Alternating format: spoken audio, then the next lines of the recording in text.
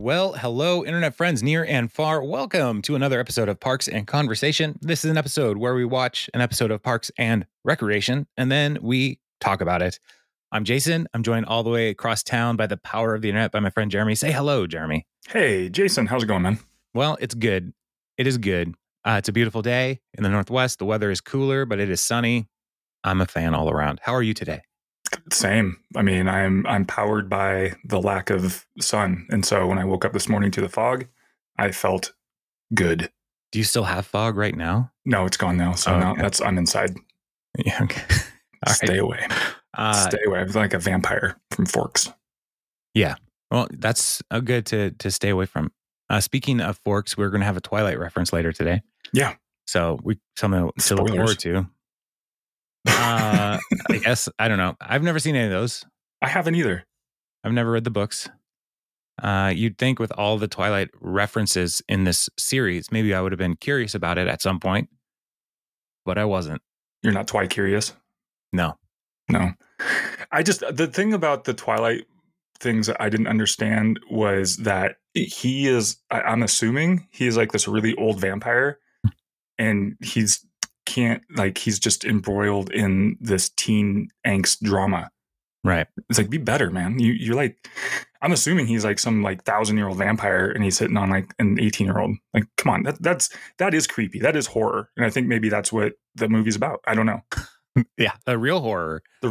Yeah. Not the bloodshed and the murder. No. And the werewolves. Right. It's the 1,000-year-old vampire flirting with a high school student. Right. Yeah, I agree. Pass. Yeah, I just will pass on that every time. No, thank you. I'm glad we got that out of the way first. Yeah. So, Jeremy, what are we talking about for real though today? What episode? Oh, I don't have the current number. It's season 7, episode 9. 9. We only have 3 episodes left. I know. I say that every time. I just get a little. It's okay. We have the good things to look forward to. It's the primary. Indeed, it is. Which is a play on the word primary. Right, because it's part of the nominating process to get a candidate to be a part of this whole exciting government experiment. So the primary is the candidate's spouse making pie to prove. And typically a female. Right. Like the spouse being usually it's men that are running because in Pawnee. Right. Well, just in so many places, not just Pawnee. Pawnee's not the only broken place in America. So usually the candidate's wife makes pie as a way of showing that they are approved to be married to somebody doing government. I don't know. Your voice goes up there. I really don't understand the purpose of something like this, but I know that these things do exist for real. Okay. And it's weird.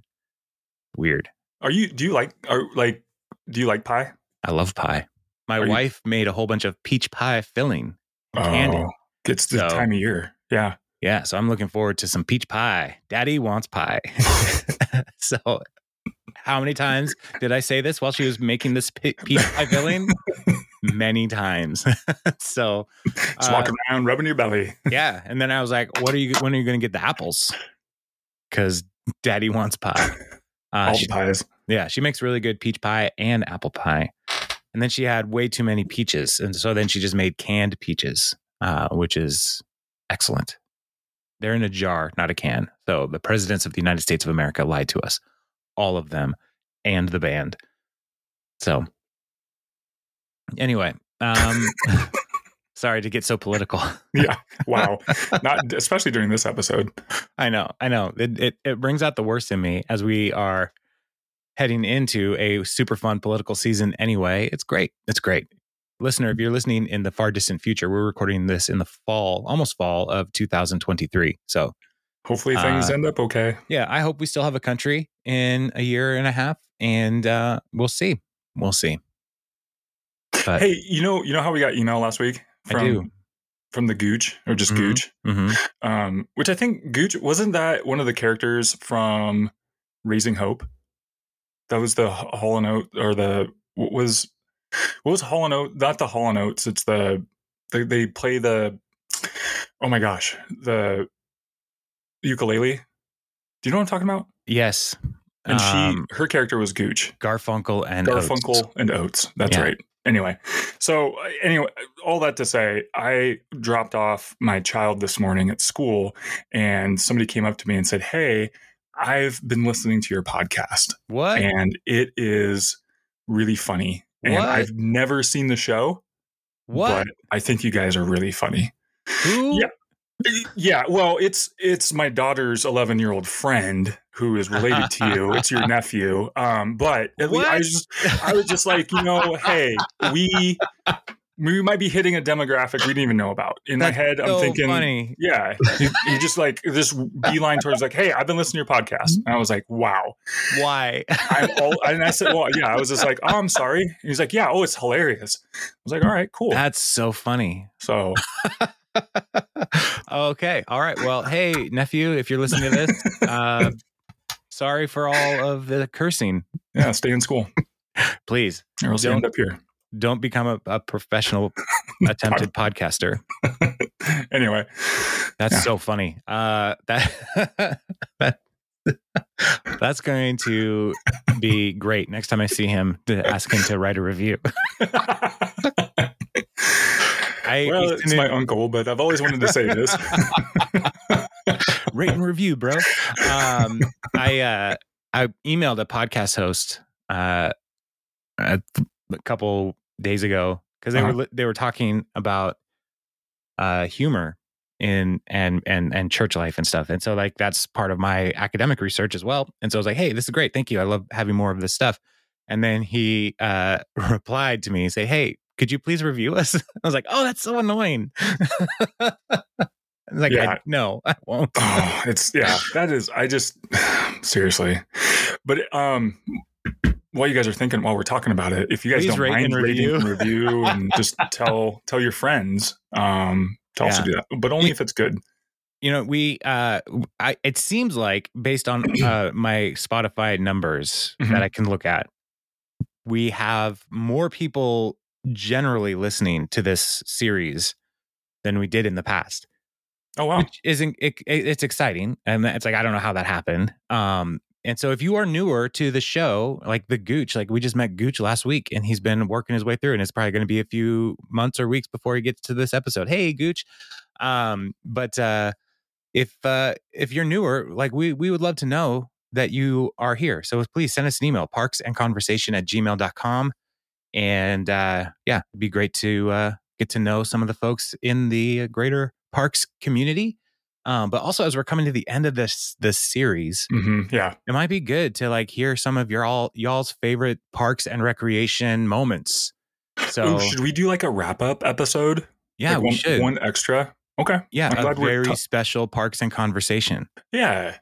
And like a post-mortem. Yeah. And like Joey Lawrence will come in and we'll find out that he's been doing drugs, and Tony will be like, "Hey man, didn't you see how this messed up my life?" And then Blossom will be like, "Why are you fighting? Mom's dead." And then Dad, whatever he does.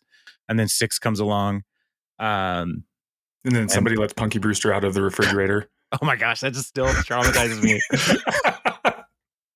That is, I think that episode of Punky Brewster is the most like PTSD inducing sitcom episode of all time. Yeah, it's got to be up there. It was. I think it was scarier than when Webster went to Iraq. Like that. That's how that. Yes. Oh man. Anyway, none of this is the primary. It's not, but it's fun. Okay, go. Let's do it. So, Jeremy, we have 2.5 plot lines, essentially. Yeah. So we have Leslie and Ben working out the political campaign and the primary situation. We got April and Ron, who are on a impossible treasure hunt. And then we have a little sub story with Donna and Gary. Right. So, what do you think if we went to April and Ron, and then Don and Gary, and then Leslie and Ben? Sure. All right. Sure. And real quick too, what were your initial thoughts about this episode? I forgot that Brett and Harris were in Yes. this one, Yeah. which was so great.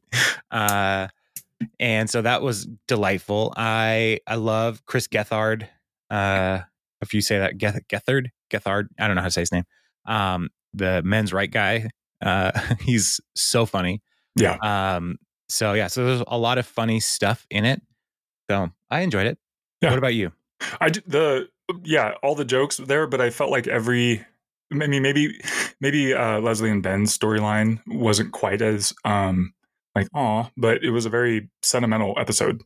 I felt like the ending of each of the stories was very it feels like they're starting to wrap things up a little bit. But I was for it because it is it's a sweet show. So again, no Aziz. Yes, and 2 in a row. Yeah. So weird. All right, then let's jump into this thing. And April is meeting Ron at a very good building company. And she is telling him that she's got this new job where she's going to help people find cool work to do all over the world. And she's going to start in a couple months. And Ron is, he's proud of her. And he says, I'd hoped you'd choose a more dignified trade like masonry or logging. Mm-hmm. And so he's proud of her. But then April says that she's going to have to move to Washington. And you can see a little, like, this is the subtlety of Nick Offerman. Like, he's a good actor, but you can tell, like, he's upset by this. Yeah. And one of the reasons he's upset is because he asks her to return the spare key that he gave her when she was his assistant. And then that's the end of the conversation. And April's like, okay. And Ron's like, good talk. And they leave. And so April is kind of, you can tell she's like upset by this too, like, because Ron doesn't really know how to emote properly. And so she didn't get the reaction that she hoped for from Ron. But she did get a reaction that was Ron appropriate. And I felt like she knew instantly that she didn't know where the key was. And so that worry was like, oh no. Well, no, but the next time we see her though, she goes right to where it was. Right. But she forgot because they go back into the parks office, and under what was Andy's desk, she's pulling up a tile in the ground, the floor, and she has hidden a little box in there, and that was where the key was. And Andy thinks that she hid money in there, and he's like, "It's not money. I told you, it's Ron's key." And so she pops up the tile and pulls out the box, and inside there's a note and a movie ticket stub and 4 teeth. And the note says, if you are looking for Ron's key, I moved it and you'll never find it. Cordially, April. It's very on brand with the 4 teeth, especially. Yeah. So that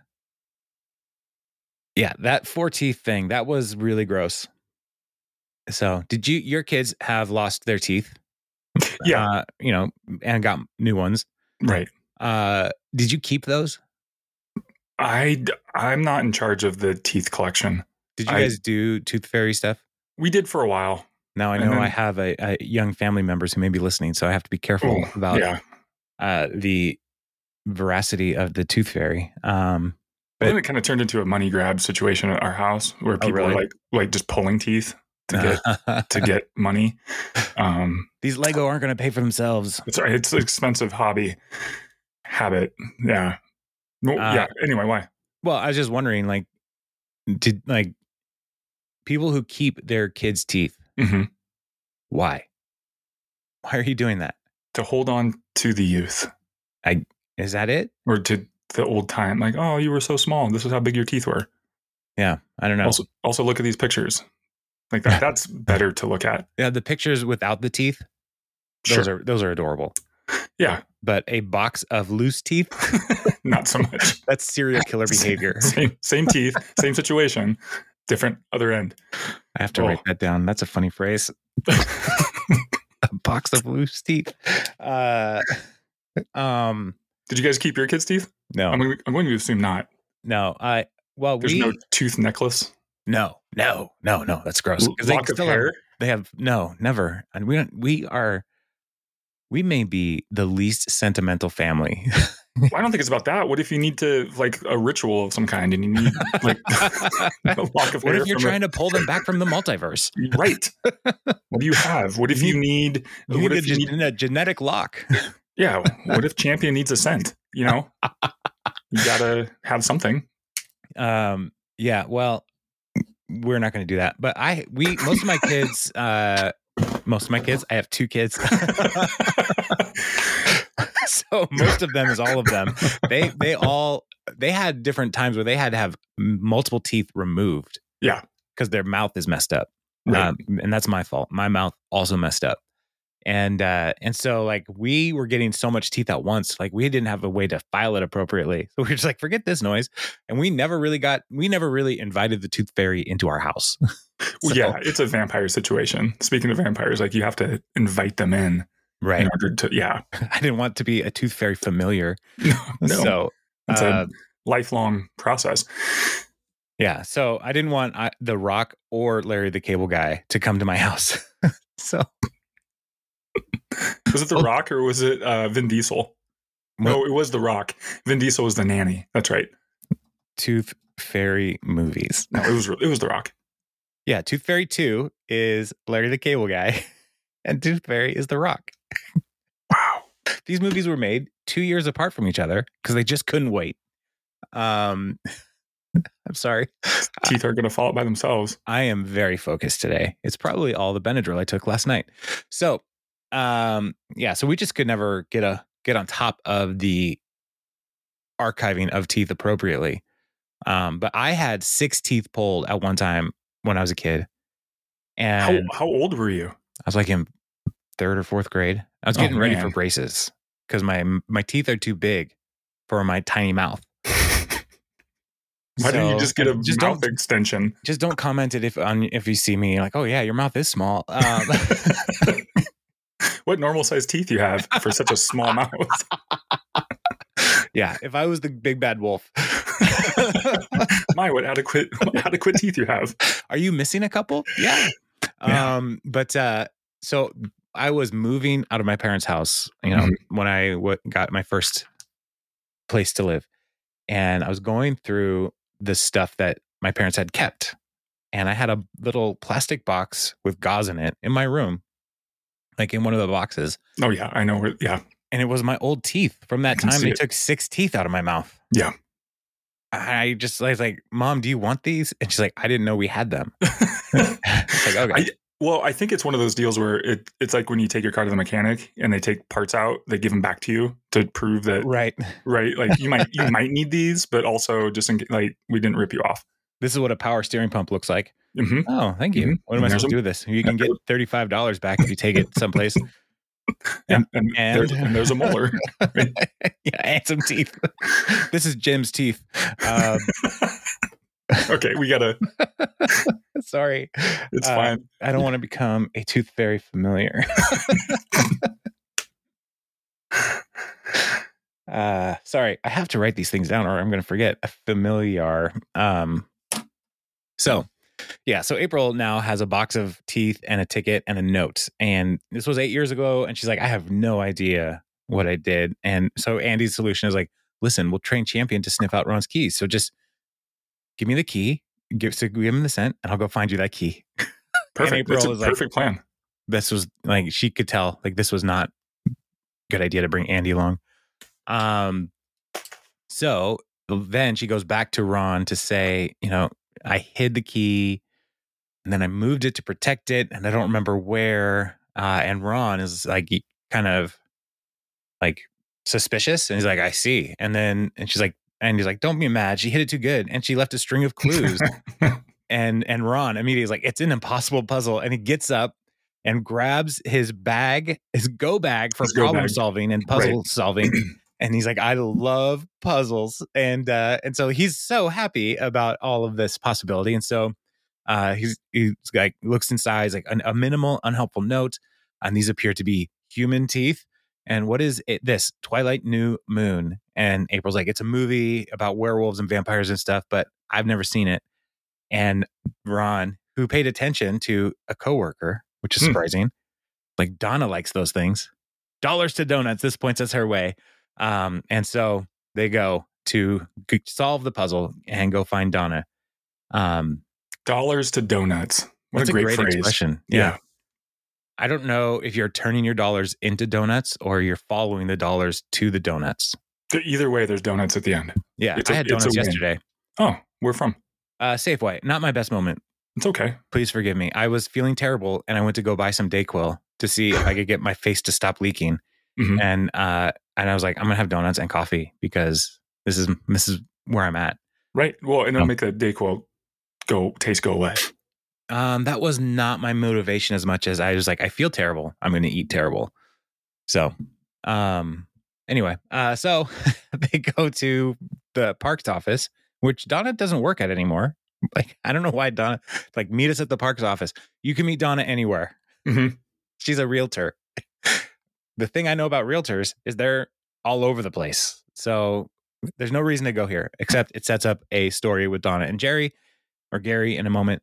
And so Ron is talking to Donna and, did you see this movie about vampires and such?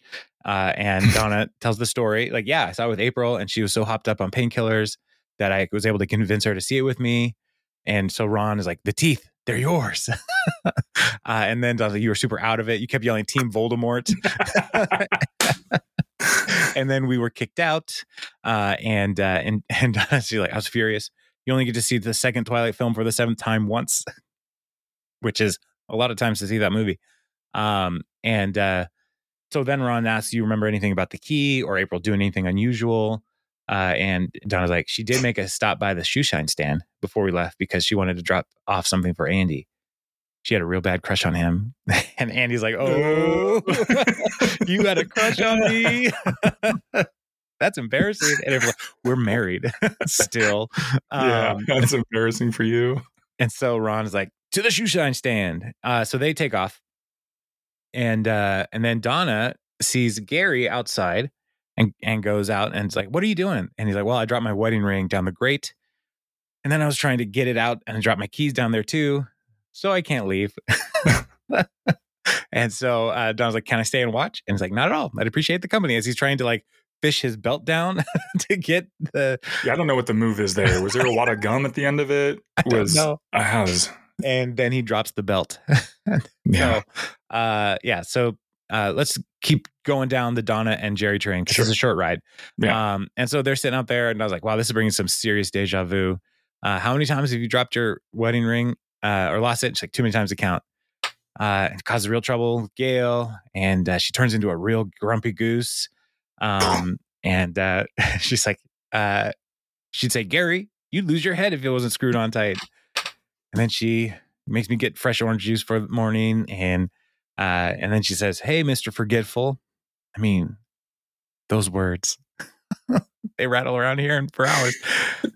This was such a great part too, because Gary has been subjected to such worse, like attention, like just behavior his way, but it doesn't matter because it didn't come from Gail. Like that, she is the most important person. So I thought this was kind of a nice moment. Like her minuscule, tiniest little, like, is way more devastating than when he bends over and farts and rips his pants at the same time. Like that's great. It's so great. It's so perfect for Gary. Yeah.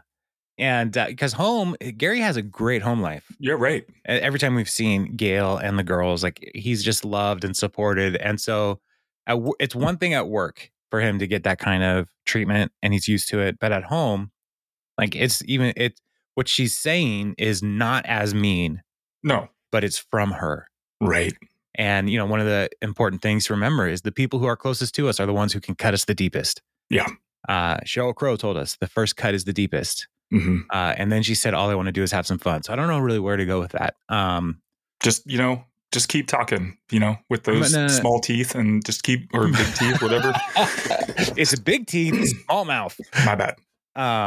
So Yeah, so he drops another thing down. I think this is where actually, he takes the ring. He's like, I got this replacement ring, and he tries to put it in a breast pocket that doesn't exist. He was drops great. it, and it falls down into the grate. And Donna's like, I'm going to get some dinner.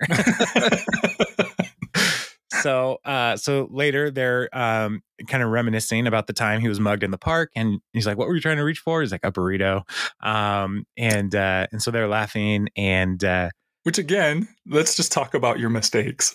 Yeah. So but this time it's Donna and Jerry remembering Gary's mistakes, and Gary being able to laugh about him. Right. Whereas before everybody was laughing at Gary. And so this is not Donna being mean as much as it's like, man, you've done a lot, Donna, Gary. This is hard for me with Gary. Yeah. So Donna offers Gary a ride home, and he's like, I'm probably going to get an earful tonight when I get home. Gail might even call me the B word. Bozo. Oof. And I love Donna's reaction. Wow, we are very different people. So she takes him home. Next morning, Donna shows up with a bag of oranges.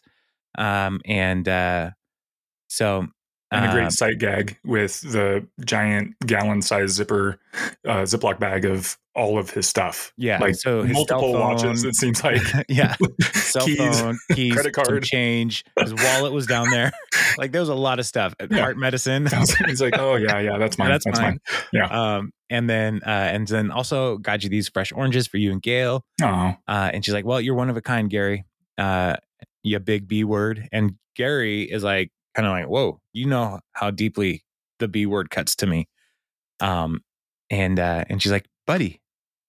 And so it's just a good little sweet bow tie on the Donna and Gary relationship. It's wonderful. Wonderful. So back to the treasure hunt. Mm-hmm. They are looking for the shoe shine stand, but it is gone, or maybe it was never there. Yeah. Yeah. So they're in the hallway. I found it. And I was stalling for you. Yeah, thank you. And they like a shoe shine stall. Thank you. Wow, that was excellent. And so we come to find out they did a massive remodel apparently, and took a little alcove in a hallway and made it just a hallway. So thanks, finally, guys. Now we have less room. So they it's gone. It's probably in the basement, and so they go to the basement. And a great sight gag, as Ron says, to the basement. And April and Ron start going one way. Andy goes the other way, and then turns around and goes back the correct way. And who do we find in the basement? Jeremy, who's down there? We see Harris and Brett. Yes. And what are they up to? They're up to squeezing Harris's head with a wood clamp, like an actual like wooden wood clamp. A vice. A vice, yeah. It's got the two twisty handles, and I'm sure that's probably exactly what it's called. And they want to squeeze his head until, just tight enough to make his eyes bulge out, but not so tight that he dies. Right. And I love Andy's response. That's a fine line you're walking. Yeah, I've been there. Oh yeah. Good job, guy. You keep it up. Yeah. I think I just love those two characters so much. It makes me so sad. Yeah. Now, like knowing that Harris Whittles is dead, and he was so funny. So funny. According to IMDb, it says 9 days later after this episode. Yeah. Oh, man. But this is the spin. I think we talked about this before. This is the spinoff we needed. This is Animal control. Yeah. That whole secondary, like all of it. I know Andy Samberg was busy or got busy later, but just all of those really funny characters, but definitely based on animal control I would rather would have seen that than Ron's eventual spinoff, which could have been okay, the Parks one. But I don't know, man. Oh, you wanted the Ron one? I wanted the Ron Building Company spinoff. I wanted those 3 years. Oh, yeah. Yeah. I was talking about the one that they tried to do at the very end of the series. Because that was supposed to be my understanding. Really? Yeah. Oh. It's kind of like Schrute Farms. Well, I'm glad they didn't do that. Yeah. But But, Harris. if we got this animal park or animal control spinoff, then maybe we would never have gotten Superstore with Garrett. That's true. So, and I don't know how I feel about him, being a person in a wheelchair. It's like there's actors in wheelchairs. That's true. But he's very funny in that show. So, anyway, so Ron is like, we're on a quest and we're not leaving until we get an answer. So where's the shoe shine thing from upstairs? And Brett says, hey, last week this real scary ghost came down here. He had black hair, but you could see through his skin. It's like, okay. It didn't like me, but that's just because I got the soul of a Ghostbuster. Yeah, it said something about how it was worried Brett was going to mug it. I got the soul of a Ghostbuster. So April's like, okay, so we're looking for a racist ghost with black hair who likes shoe shines. And Ron's like, I have the answer. The chase continues. And so they go, based on the editing of this episode, the next day to Councilman Milton, who we see sitting on the shoe shine stand, and his hair is dyed black. Mm-hmm. And you can see through his skin because he's very old. And Milton's like, I just wanted to remember the good old days when a shoe shine was 2 bits and there were no Mexicans in the music business. And as he's saying that, Andy is like repulsed. Right. It's like, oh, what? So, and Ron's like, if you don't mind, we just need to search this stand. And so April is looking around and she finds it and hands the note to Andy and says, hi, Andy, I hate people, but you are okay. It's weird. Woof, woof, April. And Andy's like, oh, you were so into me. That's hilarious. And Ron's like, that's it. It's a dead end. No more clues. And Ron's like, well, see me in my office. And Andy is like to April, who's very upset that Ron's upset. It's like, if it makes you feel any better, I had a big crush on you too. That does make me feel better. And he's like, oh, thank God. And they hug. And then Milton is like, get off my boat. Get off my boat. Such a great understated joke. Yeah. These are the people making decisions for you. Oh man, if it weren't just so true to life right now. Exactly. Yep. Oh. Or anytime really. Just stop being so old. Old stuff's terrible. Be new. Be new. Be younger. That episode where Tom is like, oh man, I'm going to die. It's like the old iTunes. Just be new. Oh man, I'm going to die. Ron and April back in Ron's office, and they're drinking some Lagavulin. And Ron is like, I change my house locks every 16 days. That key has been useless since the second Tuesday after I gave it to you. What matters is that I trust you as a person. I'm sorry you're going to leave the town for many reasons, not the least of which is that you created a puzzle that even I couldn't solve. And oh boy, do you love Andy. As he's holding up the note, woof, woof. It really is embarrassing. And then April's like, oh, I remember where it is. And so they go out to a park, and there's this big old tree, and they're digging, and they find it. And Ron's like, how did you remember? And she says, woof, woof, bark, and points at the tree. And Ron's like, why here? And it's like, because this tree reminds me of you. It's strong and quiet and always here when you need it, or whatever. So she's having this really intense emotional moment with Ron, and like always here when you need it, or whatever. So, and Ron has a talking head where he's like, I've always felt a certain kinship with April, and this is proof that I was correct. Not the nice thing she said about me, but the fact that I buried a large amount of gold under that same tree years ago. And then suspiciously looks at the camera. I have since moved it. Or have I? So, yeah. So that's Ron and April's plot line. And I think that is probably my favorite part of this whole episode. Agreed. The treasure hunt, but also just their friendship is just so awesome. Mm-hmm. So, yeah, we got a little bit of that with April and Leslie last week, and now with Ron, and yeah, it was nice. Yeah. When you Some see nice moments. somebody who is cast, their role is to be the person who just doesn't care. Hmm. And then they come around to being like people who actually do care. That's pretty awesome. Very rarely do you have two people who don't care in the same episode or the same series who then turn into people who really do care.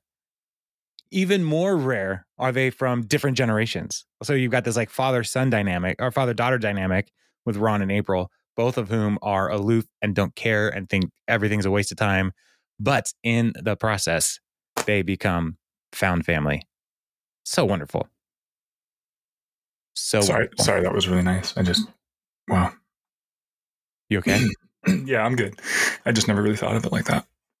I think deeply about this show. So it's such a good show. I mean, mostly because I just don't care, but whatever.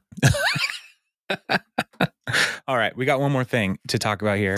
Just real quick, the main storyline. Real quick, the A line. So Jennifer Barkley is with Leslie and Ben, and they're talking about getting ready, leading up to the primary. And she is one of the greatest late additions to the show. I think she's so funny. Yes, she's great. And every time she's in an episode, she may be one of the best parts. Right. So she's so good. So like this scene here. This scene is excellent. And so she's like, let's talk shop. And Leslie's like, ooh, I love shop talk. It's one of my favorite types of talk, along with pillow, girl, real, and Ted. But then Ben's like, why are you wearing a poncho? Because every surface area in your house is sticky. Last time I found a melted crayon on my blazer. Okay. And so Ben is talking about the Grizzle photo op tomorrow. They're going to be talking about the new building, the headquarters, all that stuff. And so they have a ton of stuff scheduled. So they're going to have to skip the pie baking event and the ceremonial squash toss. That one line is like, if you're watching this episode for the first time, like the pie baking event, like Ben is just so dismissive of the whole thing, but it's the whole point of the episode, right? The pie baking event. And they actually start talking more about the squash than the pie. Right. Which is a great misdirection. So they love watching the squashes fly through the air. Ben likes the way they land. And Jen is like, okay, excuse me, but I have to go back to a city where things happen. So she's like, things are going to get going. It's going to get real intense. Leslie, are you ready? And Leslie's like, I've done this before. I can handle being a candidate's wife. I know the issues inside and out. And Jen is like, being the wife is a minefield. I just love how real it is right here. If you were a ding dong, I'd just slap a flag pin on you and pour some Valium down your throat and just shove you behind the podium way upstage. It's the smarties that freak people out. And Leslie's like, I think you're misunderestimating the voters. And then Jen's like, I don't think that's possible. And so she's standing up to leave, and their kid is running through with a paint roller. Mm-hmm. And she's like, Steven, be careful. And the paint goes all across Jen's back. And so she stands up and turns around and yells, Poncho. So Jen is wise. So at the press conference, Ben is talking about how the Grizzle is going to make a whole new thing here. And a reporter says, your campaign release schedule, you're skipping the primary, care to explain? And then we have a talking head with Leslie explaining this whole thing where candidates' wives face off to bake pie. And the last contest winner was the current congressperson, June Hartwell, the current congressperson's wife, and she won with a buttermilk meringue. The last contest loser was all women. And so the reporters are continuing. Leslie could be the first candidate to skip. Why are you skipping it? What kind of statement are you making? And Leslie's like, we're not making a statement. And then the guy from Eagleton, Mike Patterson, kind of hard, like shoves his way through to get to the front of the line. He's like, pardon me, excuse me. Which is like two people. Yeah. He's like he's making a scene. Yeah. And it's like, Leslie, you made it pretty clear you don't think homemaking is important. Do you ever cook for your children? And who's even watching your children right now while you're out God knows where? Leslie's response is like, I'm right in front of you. And Mike's like, oh, okay, take it easy. Let's not get emotional. And Ben's like, we got to go. Thanks for coming, everybody. We'll see you at the economic address. And as as they're leaving, Mike Patterson yells out again, like, what else are you against? Baseball, hugging your children? How much did the haircuts cost? And Leslie's like, none of your business. And thank you for noticing. And then cut back to a TV where the title card is up and it says, no, you're wrong, with Mike Patterson. Wow. That is on the nose. And so Mike's like, my guess is June Hartwell, the wife of incumbent Congressman Paul Hartwell. Now, June, we all know that Ben Wyatt's wife is really sane. By skipping the primary, she's saying women who love their families are stupid. And June is like, we all make choices. I chose to put my family first. Leslie's trying to have it all. And here we again see the state of the media so well portrayed by Mike Patterson. Oh, I'm just speculating here, but do you think that Leslie Knope's actions indicate that she actually hates her family? Yeah, that's the thing. Like, just quick PSA. Anytime they say, I'm not saying they're this way, just stop. That, like, the rest of it doesn't matter. Yeah, this is no longer news. It is just Kardashians. So, yes. I mean, that's really all it is people want drama, and the orange man gives us drama. Yeah. So much drama. Do you want more drama? Here he comes. Well, I'm done with drama, man. Can we? This country. It's killing me. I mean, I was like, even pumpkin spice latte season, I look forward to that more than any, like, at this point, and I don't even care about that. Yeah. Like, I'm just done. I'm done with all the drama. The drama. There's a comedian named Dustin Nickerson. Mm-hmm. We saw him when because we went to go see Nate Bargatze. He opened for Nate. Yeah. And I saw a clip of him on the Instagram yesterday where he was talking. He was in Green Bay and he's like, hey, I feel happy for all you. You don't have Aaron Rodgers as your quarterback anymore. And I'm really happy for you. Cause I mean, I'm sure you all were exhausted by all the drama. And he's like, you know who your new guy is? Me neither. He's basically the Joe Biden of quarterbacks. Like, just do your job. Just be quiet. Yeah, try not to screw it up too much. Just do what the coach tells you. Yeah, it's going to be good. So anyway, football's back. It's back, baby. Yeah, did you watch the game last night at all? I watched the fourth quarter at a meeting, and I was surprised. I mean, without Travis Kelce. Anyway. Yes, people come here for our football analysis. Hot sports takes. They're microwaved sports takes at best. Yeah. So they're cold in the middle. But and they're leftovers from other people's opinions, because I really have a lot of original ones. My hot takes are leftovers. Jeremy, I'm going to steal that. I'm going to write that down. But what if it's funny? Well, then I'll test it out and then I'll give it to you. You got to credit me. Are leftovers. Footnote, Jeremy Schmidt. Microwaved. Well, I'm not really sure how they started, but this is how they ended up. This meal didn't start with mashed potatoes and anyway, I don't know how to work. Anyway, I'll work it out. Yeah, so they're watching this show at Ben and Leslie's house. And so Jen's there with them. Or is Jen here? No, it's just Ben and Leslie watching this. And Leslie's like, well, it took 3 hours for Jen to be right. I'm officially a distraction. I'm going to go do the primary. And Ben's like, this is all nonsense. Just let it happen. But Leslie's like, no, the more they talk about this, the less they're going to talk about your plan for the economic plan. And, besides, if I win, I can publish my barbecue cookbook, The Feminine Mesquite, which I love that title. It's so good. So this show is like top pun. I don't know if there's ever going to be a better show with more puns. Bob's Burgers would be my vote. Yeah. That's the whole thing with Bob's Burgers. Pretty much the whole, yeah. Yeah. I'm not as well versed. But this is a strong second. So Leslie and next scene with them, they're putting the kids down for a nap. And snacks given, kids tucked in, books read, 3 simultaneous meltdowns for no reason, kids tucked back in. One of them briefly got outside somehow. Kids back in bed. They're all napping.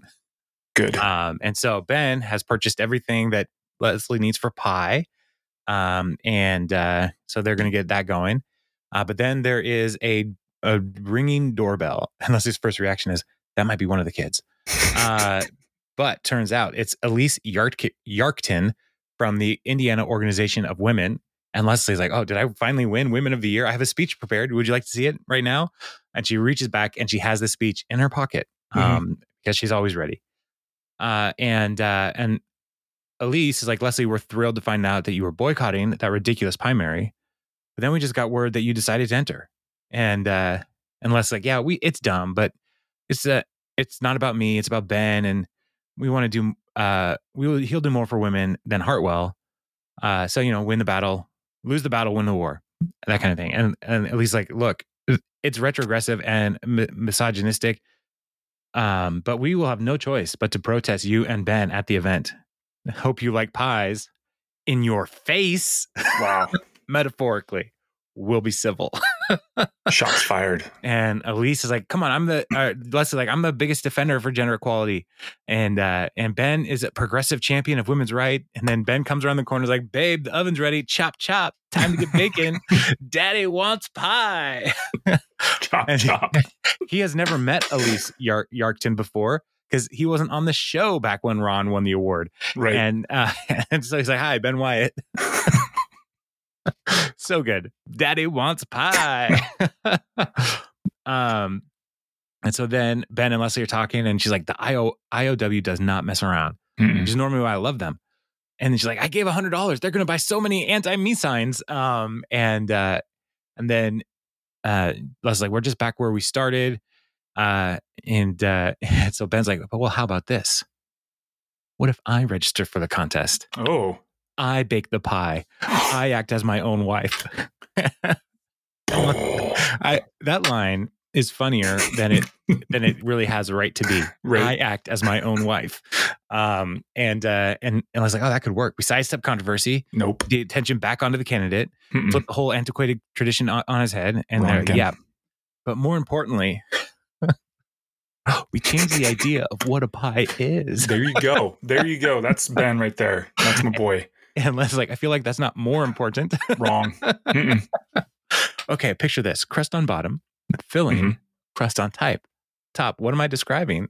A pie. No, but you're in the right zone. Oh. I just love her. Oh. It's like she knows. Oh. Yeah. Calzone. Oh, sure. Pies are just sweet calzones, honey.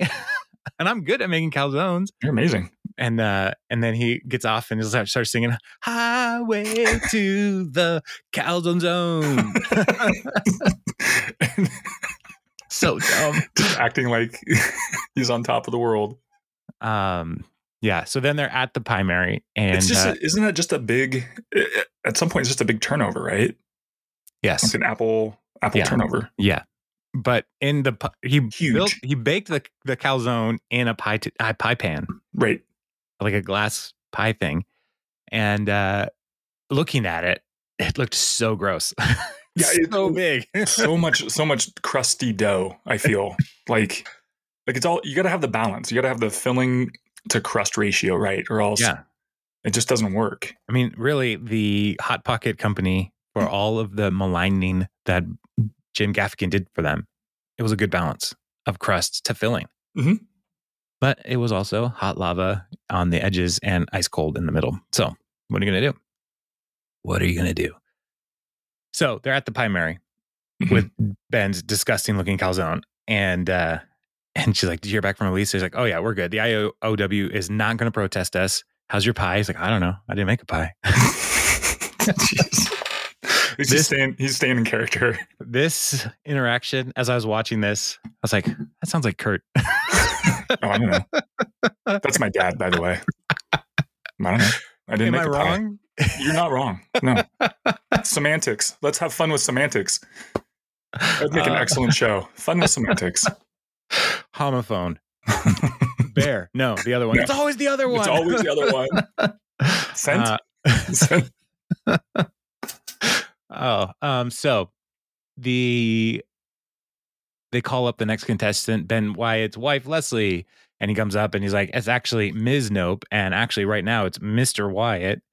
And Leslie's busy, has her whole excellent career. And I happen to make excellent pie. So we figured we'd switch it up a bit. Now pack your suitcases because we're going to a little town called Napoli in Italy. And then all of a sudden, there's this protest. People shouting, Ben Wyatt. Free Ben Wyatt. And that's like, excuse me, free me from what? And Kip Bunthart is the character's name, played by Chris Gethard. And he's like, from the tyranny of women, we are the male men. We are a men's right activist group, and we are fed up. And Leslie, what is happening? And Kip says, behind every successful woman is a man she has oppressed. First, Leslie Knope poaches her husband's campaign by making it all about her. And she's forcing him to bake pies and enter a contest for her. And I was like, I'm not forcing anybody to do anything. He loves to cook. He has 5 personalized aprons. Oh, so I guess he was asking for it because of how he was dressed. So it's so great. It's just so wonderful. And so then cut to Pawnee Today with Joan Calamezzo. And there's a whole panel of people on the show. And we start with Marcia and Marshall Langman. And Leslie's, she's saying, like, Leslie could learn a little something about traditional family structure from me and my husband, Marshall. And Marshall's like, fierce alert, eat him up, honey. And, Marshall is coded as a closeted gay man, right? Like that's how we're supposed to read this. And so Marcia, as is the traditional family, like as traditional family structure dictates. Right. And so Marcia is just full of deception and delusion. And so then we have Elise from IOW saying that the idea that feminism is an attack on family values is absurd. And so Joan's like, oh, so you're defending Leslie? He's like, no, absolutely not. Frankly, I don't think she's done enough to distance herself from this misogynistic lunacy. So then Joan turns to another person, Sasha Dunkirk, Women Against Feminism. Best one yet. And Kip then is like, ooh, what a surprise. The woman is only talking to other women. Could we have a conversation about feminism where men get to be in charge? And then Sasha, I actually agree with him. I don't need your pity. And then top it off, Brandy Max is there from such films as 69 Jump Street and 50 Shaved Old Gays. She's like, I have your back. And then cut to the living room of the Nope Wyatt household. And Jen Barker's there like, oof, you really stepped into this time, Nope. It's like, why isn't anybody else's candidate being scrutinized like this? And Jen is like, because June Hartwell is a lukewarm bowl of nothing. She started an awareness campaign called Bring a Sweater. It's called Goosebump Prevention. I'm for it. That is a campaign I can get behind. Yeah. So Jen is just like, go apologize, make it happen, make it easy. And they're like, apologize for what? And Jen's like, it doesn't matter. Just say you're sorry. It's like taking a shot of tequila. I have to do 3 shots every time I come into this house. This makes everything more pleasant. So they call another press conference to address whatever, basically, is what they're trying to do. And so Ben is like, before I give my vision for the economic future, my wife has a brief statement. And so Leslie gets up and starts talking about the weather. It's very temperate, which is great when you look back to the Bring a Sweater campaign. Mm-hmm. So she's trying to be June Hartwell. And then she's going down this road, but before she can do that, Ben actually cuts her off and he's like, hang on, stop. I'm sorry, this whole thing, it just makes me queasy. And he's like, I love my wife. She's independent and I will not let her speak. That came out wrong. The point is, Leslie's a great mom, public servant, all around person. And so he's tired of everybody complaining about how she's handling things or making the wrong choice. So it's like, say whatever you want. I couldn't care less about the political consequences. And so Leslie starts and she's like, I'm sorry that the spotlight's on me, not on Ben. Second, the mailman, where are you? And like scans the audience. Oh, there you are. You're ridiculous. And men's right is nothing. True. Which is true. And then third, I'm going to give you a permanent answer to all the silly questions. And so why did I change my hairstyle? Oh, I don't know. I just thought it would look better. Or my kid's got gum in it. Are you trying to have it all? That's a dumb question. Stop asking it. Do you miss your kids while you're at work? Yes, of course I do. Everybody does. And then sometimes, you don't. And I love the cutaway to somebody in the audience is like, yeah, no, I get true. that. Yeah. I actually do like going to work where my kids aren't. So, and then and Ben comes in, is like, and by the way, no one's ever asked me that question. No one asked me, where are your kids? Who's taking care of them? And then he looks at Leslie. Oh, by the way, who is taking care of them? So, and he's like, my mom, everything's fine. It's like, right. So maybe Leslie doesn't fit your idea of a candidate's wife. Who cares? Because there shouldn't be just one right way. And then Leslie's like, yeah, if you want to bake a pie, great. If you want to have a career, great too. Do both or neither. Doesn't matter. And so, we're all just trying to find the right path for us as individuals on this earth. Which that line, when she said on this earth, I was like, why did she say that? What other option is there? And so people start reacting, and they're like, I'd say that's about 50 boos and cheers. Yeah, seems about right. And then Kip shows up. Let Ben speak. Let Ben speak. It's like, he just spoke. Oh, I just got here. I had a broken bike chain. Yes, I love the way Kip has been personified for all of the pathetic dudes who think anything that's going not their way is some form of feminism coming at you. Like the Barbie movie is not an attack on you, Kip. So anyway, I loved the Barbie movie. Have you seen it yet? I haven't seen it yet, but I've heard so good. I've heard, either you really like it or people didn't like it. Yeah, I loved it. Wasn't a lot of in between. But I will watch it. It's worth the time. The beginning is excellent, and the end of it is also excellent. The middle, still good. So, all right.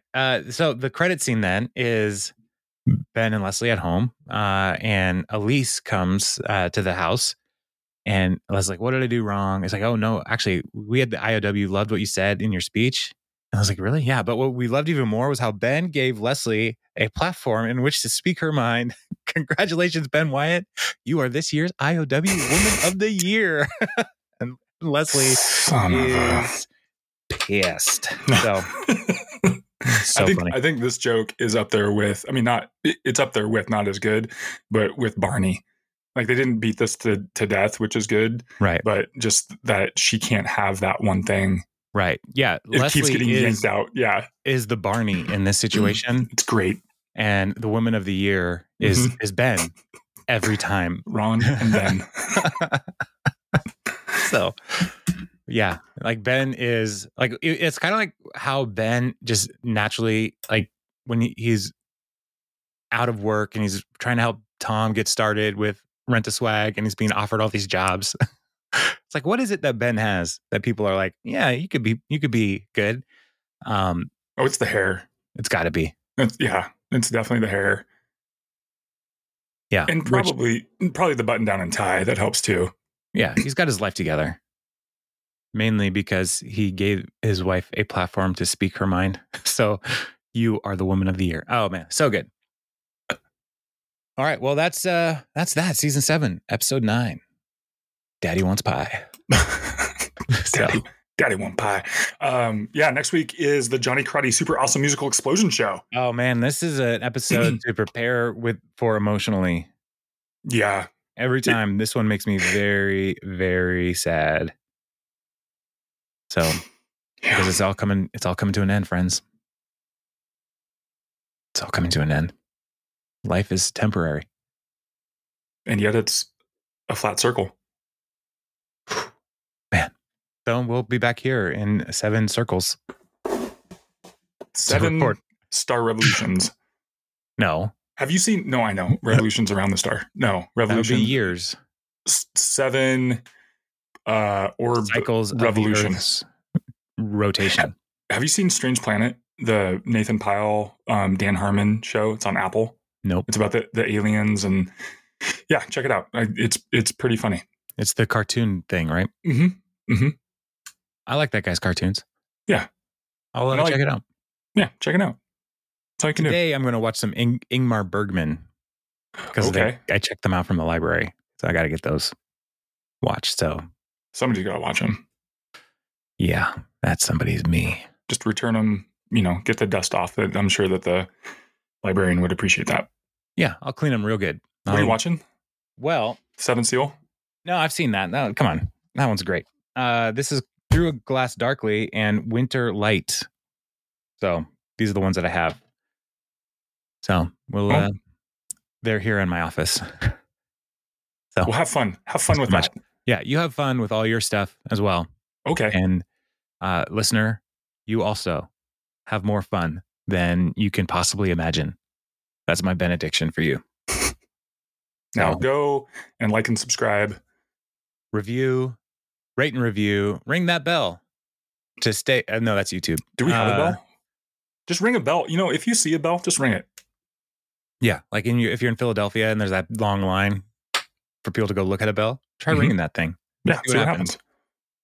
Maybe the Phillies will win the World Series. Let us know. Maybe. All right. Well, Jeremy, I'll talk to you later. Sounds good. Bye. Bye.